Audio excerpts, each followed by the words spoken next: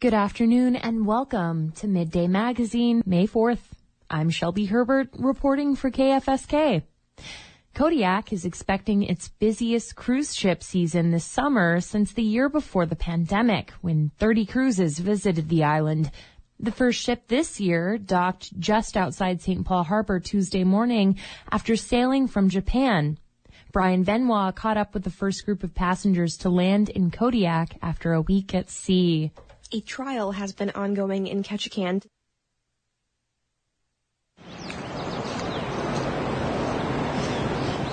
It's an overcast and misty Tuesday morning, and the Wester Dam is already docked at Kodiak's Pier 2. The pier is about 900 feet long, but the ship is even bigger than that. Taxis and buses start to line up, while some drive by the pier just to gawk at the massive boat. It took a while before passengers finished their screenings with agents from the U.S. Customs and Border Protection, but as the sun came up, the first passengers stepped off the ship, like David and Lily Freyberg. We just spent the last 6 months traveling around the world, and this is the last part of our trip, and it's one of the most beautiful parts. It's stunning here. Really beautiful. First time to Alaska. We love it. Love it. The couple is in their 50s. The Freybergs live in Florida most of the time, but they've been cruising from Europe through Eastern Asia. They just spent about 7 days at sea coming from Yokohama, Japan, and this is their first time back in the United States this year. We're happiest here. No, it's Happy to be home. Happy to be home. But they weren't the only ones visiting the state for the first time. John Andrews is from the United Kingdom, and his wife Els is from Holland. Is this your first time here in the state? In Alaska, absolutely. Yeah, the first time. Els says they've watched shows about Alaska for years and jumped at the chance to see it firsthand. I've heard so much nice things. We've seen so many lovely pictures and videos. I've heard from so many people about how beautiful this area is and Alaska. So I can't wait. I'm just really excited. And I can't believe that we're so lucky to have the sun come out. The Wester Dam has a capacity of nearly 2,000 people, and passengers estimated it to be mostly full when it docked in Kodiak. Toby Sullivan works for the Kodiak Maritime Museum. He's been a tour guide for about 10 years. We're headed into town. We're going to be talking about the harbor and all the commercial fishing boats. His first group had about 15 people. They heard about Kodiak's commercial fishing fleet, involvement in World War II, and the 1964 earthquake and tsunamis as well. There's a lot to cover, but Sullivan tries to keep tours to around an hour and a half. We got to keep moving. The tour ended just in front of the harbor master's office downtown and in front of a memorial for folks lost at sea. Sullivan told stories of when he was a young fisherman, raising his family here in Kodiak, and how the Coast Guard has improved safety on the water. We used to say we would go over the event horizon in the Bering Sea in the 70s. You'd be gone for 6 months. Nobody knew what we were doing. We used to say wild and free in the Bering Sea. As for David and Lily Freyberg, while they've enjoyed their journey around the world, they're ready to head back home. Yeah, it's beautiful. But we're looking forward to get back to our own bed. It's been 6 months of hotels. Travel too much. Passengers were expected to be back on board later that afternoon. The Wester Dam has planned stops in Sitka and Ketchikan before the cruise ends in Seattle. The next cruise ships are expected in Kodiak next week. 2 ships are set to arrive at the same time, the second and third of nearly 24 expected this year. In Kodiak, I'm Brian Benoit. A trial is underway to determine if posting a list of traditional values that include reverence for our Creator in Ketchikan's public schools violates the First Amendment. On the first day of the trial on Tuesday, witnesses on both sides testified about how the list has been used in local schools. In Ketchikan, Reagan Miller has the story from the court. A trial has been ongoing in Ketchikan to determine if displaying the 14 traditional tribal values developed by area culture leaders violates the First Amendment. About a third of Ketchikan students are Alaska Native. Stephen Langdon is a professor of cultural anthropology. He testified that the values all hinge around the idea of respect, central in Southeast Native culture. Well, what's critically important is that people have to learn to live together, and by understanding others, it's much more successful to be able to live together. The idea of reverence for our Creator is what plaintiffs Justin Brees and Rebecca King say violates the First Amendment's Establishment Clause. They say that hanging the posters in school common areas without context or a lesson is endorsing the values. They also take issue with how the values are used in a behavior reward program at Ketchikan Charter School.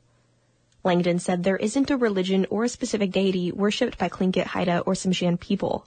He told several traditional stories from clans around the region to emphasize how the values are integral in the native way of life. He referenced stories about the character Raven, which is both creator and trickster. He described the stories as teaching tools. The ways in which they are used in teaching is to think about what Raven is doing, and it's not necessarily in a positive light. But Plaintiff Brees pointed out what he believed to be references to creation in Raven stories. Plaintiff Rebecca King spoke at length in court on Tuesday.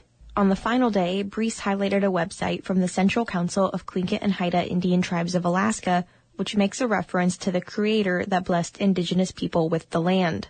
The site also has a passage that includes a description of the story Raven and the Creation Story, and describes it as a story about, quote, how the raven created the world. But Langdon said that he doesn't think the example was typical. Well, that's an unusual use of the word creation from the vantage point of Western thought. He said that the term doesn't really translate to English, and Raven stories aren't creation stories. They're meant to teach lessons.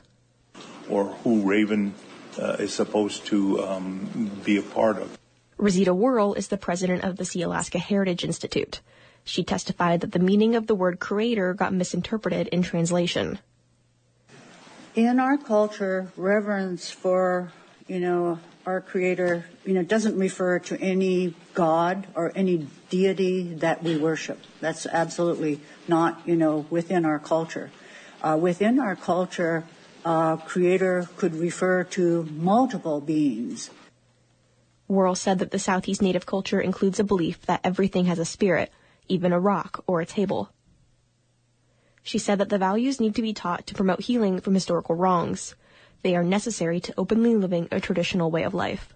We want people to learn about our culture and our values. In closing arguments, Brees said that the district is teaching the spiritual beliefs of indigenous people. They are used as a guidepost for behaviors and beliefs required of a good student. Recognizing and rewarding students for following the 14 traditional tribal values shows the district is teaching, promoting, and endorsing those tribal values instead of teaching about them. John Patassin, the attorney for the school district, argued that not every reference to a creator violates the First Amendment. He said that the values are deeply ingrained in an indigenous way of life, which has a place in public schools. These values take on a meaning which are social and customary for these people, and it has taken on that meaning for the last 12,000 years. Every feature of everyday life, be it subsistence ceremonies, and every object that the experts and all the witnesses have shown you, these are the values by which they live. Wednesday marked the end of the civil trial in Ketchikan Superior Court. Judge Catherine Librand did not give an estimated timeline for her decision, but told the courtroom she didn't expect it to take long. Reporting in Ketchikan, I'm Reagan Miller.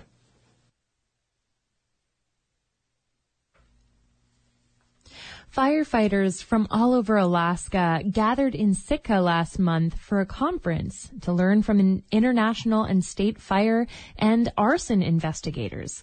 But in order to learn how to put out a fire or investigate its source, someone has to start one. This time, it was the arson investigators themselves. Catherine Rose reports from Sitka. A fire engine idles in the middle of a mostly empty gravel lot. It's parked next to what looks like a freshly constructed tiny home, except the sides of the house have been removed, revealing the contents of each petite room, just like a dollhouse. A recliner in one room, a television and a sofa in another, a pink dog bed on the floor. A small fire starts to crackle behind the recliner. The blaze grows, and soon the house is engulfed in flames. And the people standing around it, including quite a few firefighters, won't put it out right away. They want this house to burn. This is called a burn cell exercise. It's part of a recertification and training course for fire and arson investigators across the state of Alaska. They came to Sitka in mid-April for their annual meeting and to learn about all of the hottest topics in fire today. Yeah, and a lot of times when you watch the movies, you'll see the guy throw the cigarette down and the whole thing goes up in flames. That's not accurate. Interesting. Go figure. That's Special Agent Dawn Dodsworth. She's one of the leading federal arson investigators in the country. She oversees arson and explosives for much of the West Coast, including Alaska.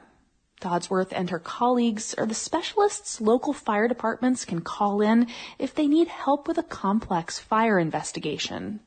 Throughout the week, they trained attendees on a variety of topics, including a thorough look at what can actually be ignited by a cigarette. When you're looking at the fire cause, you, as an investigator, want to formulate a bunch of different hypotheses as to how the fire could have started. So the students have been learning what types of substrates the cigarettes can actually ignite versus not, because there's a lot of myths out there, especially in the movies. Dodsworth has a PhD in forensic science, but she started her journey in a fire hall, like most of the training participants. I was a firefighter in New Jersey for 10 years. I did 10 years of structural firefighting and then 15 years of wildland firefighting. And while I was going to college for my undergraduate degree, I was an intern for ATF in New Jersey. I actually was like, this is the best of both worlds. She comes to conferences like this one to provide guidance and training, but also to meet the people she could be working with in the event of an emergency in the region. I mean, these guys really drive everything that we do. As a fire investigator, it's critical for me not only to go out and meet my state and locals, because I don't want to meet them for the first time at the scene of a tragedy. The firefighters aren't just learning how to stop fires. They're learning how to pick up on subtle details after a fire has occurred to determine the cause. That's what the burn cell exercise was all about, setting the scene for investigative training. They had to start with a building that was as realistic as possible. Sitka Fire Chief Craig Warren says Dodsworth's team sent them the plans for the structure, and the assistant fire chief spent 2 weeks building it. Then they collected furniture donations from the community. We try to make the compartment or the room look like a functional room in your house with similar materials. If we were using couches from like 1970, we wouldn't have the burning that we have nowadays because we didn't have the plastics back then. House fires didn't go up near as fast as they do now. The instructors then set each cell on fire separately, using a different method for each one, like a cigarette in a waste paper basket or a Molotov cocktail. They do this all the time and they're still like kids. The work they do is far from easy, and it often goes hand in hand with tragedy. But tonight, at the Granite Creek Pit, the mood is lighthearted. The investigators laugh and revel a bit in the process of lighting each flame and the firefighting that's about to happen in a safe, contained environment. As the fire intensifies, cell phone cameras come out. One firefighter smiles and takes a selfie.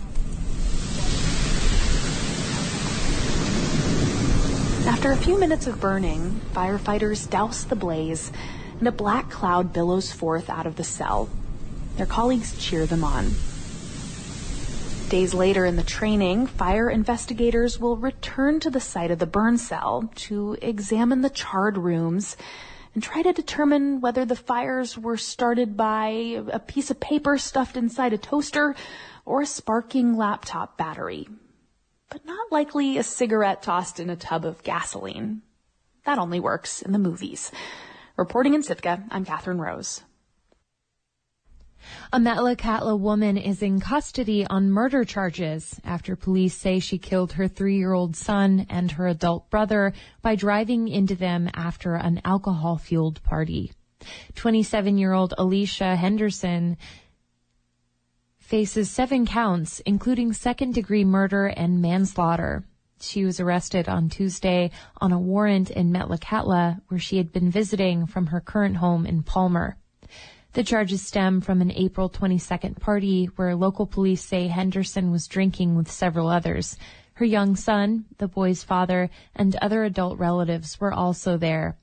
Around 1:30 a.m., the boy, his father, and Henderson's brother were reportedly walking home from the party when Henderson allegedly drove a white Nissan Pathfinder SUV into 3 of them.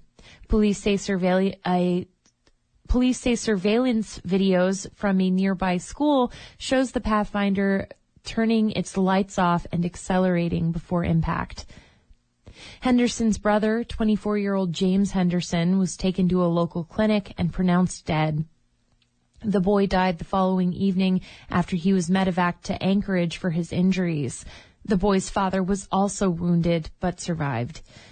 Henderson initially denied being behind the wheel, but later admitted to thinking she had hit a car instead, according to a recorded phone call monitored by Alaska State Troopers.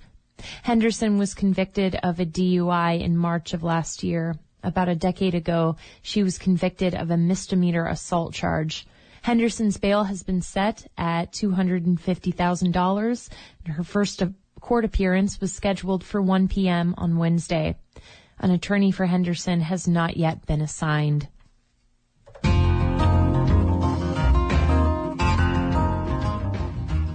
Thank you for joining me for Midday Magazine. My name is Shelby Herbert, and I report for KFSK.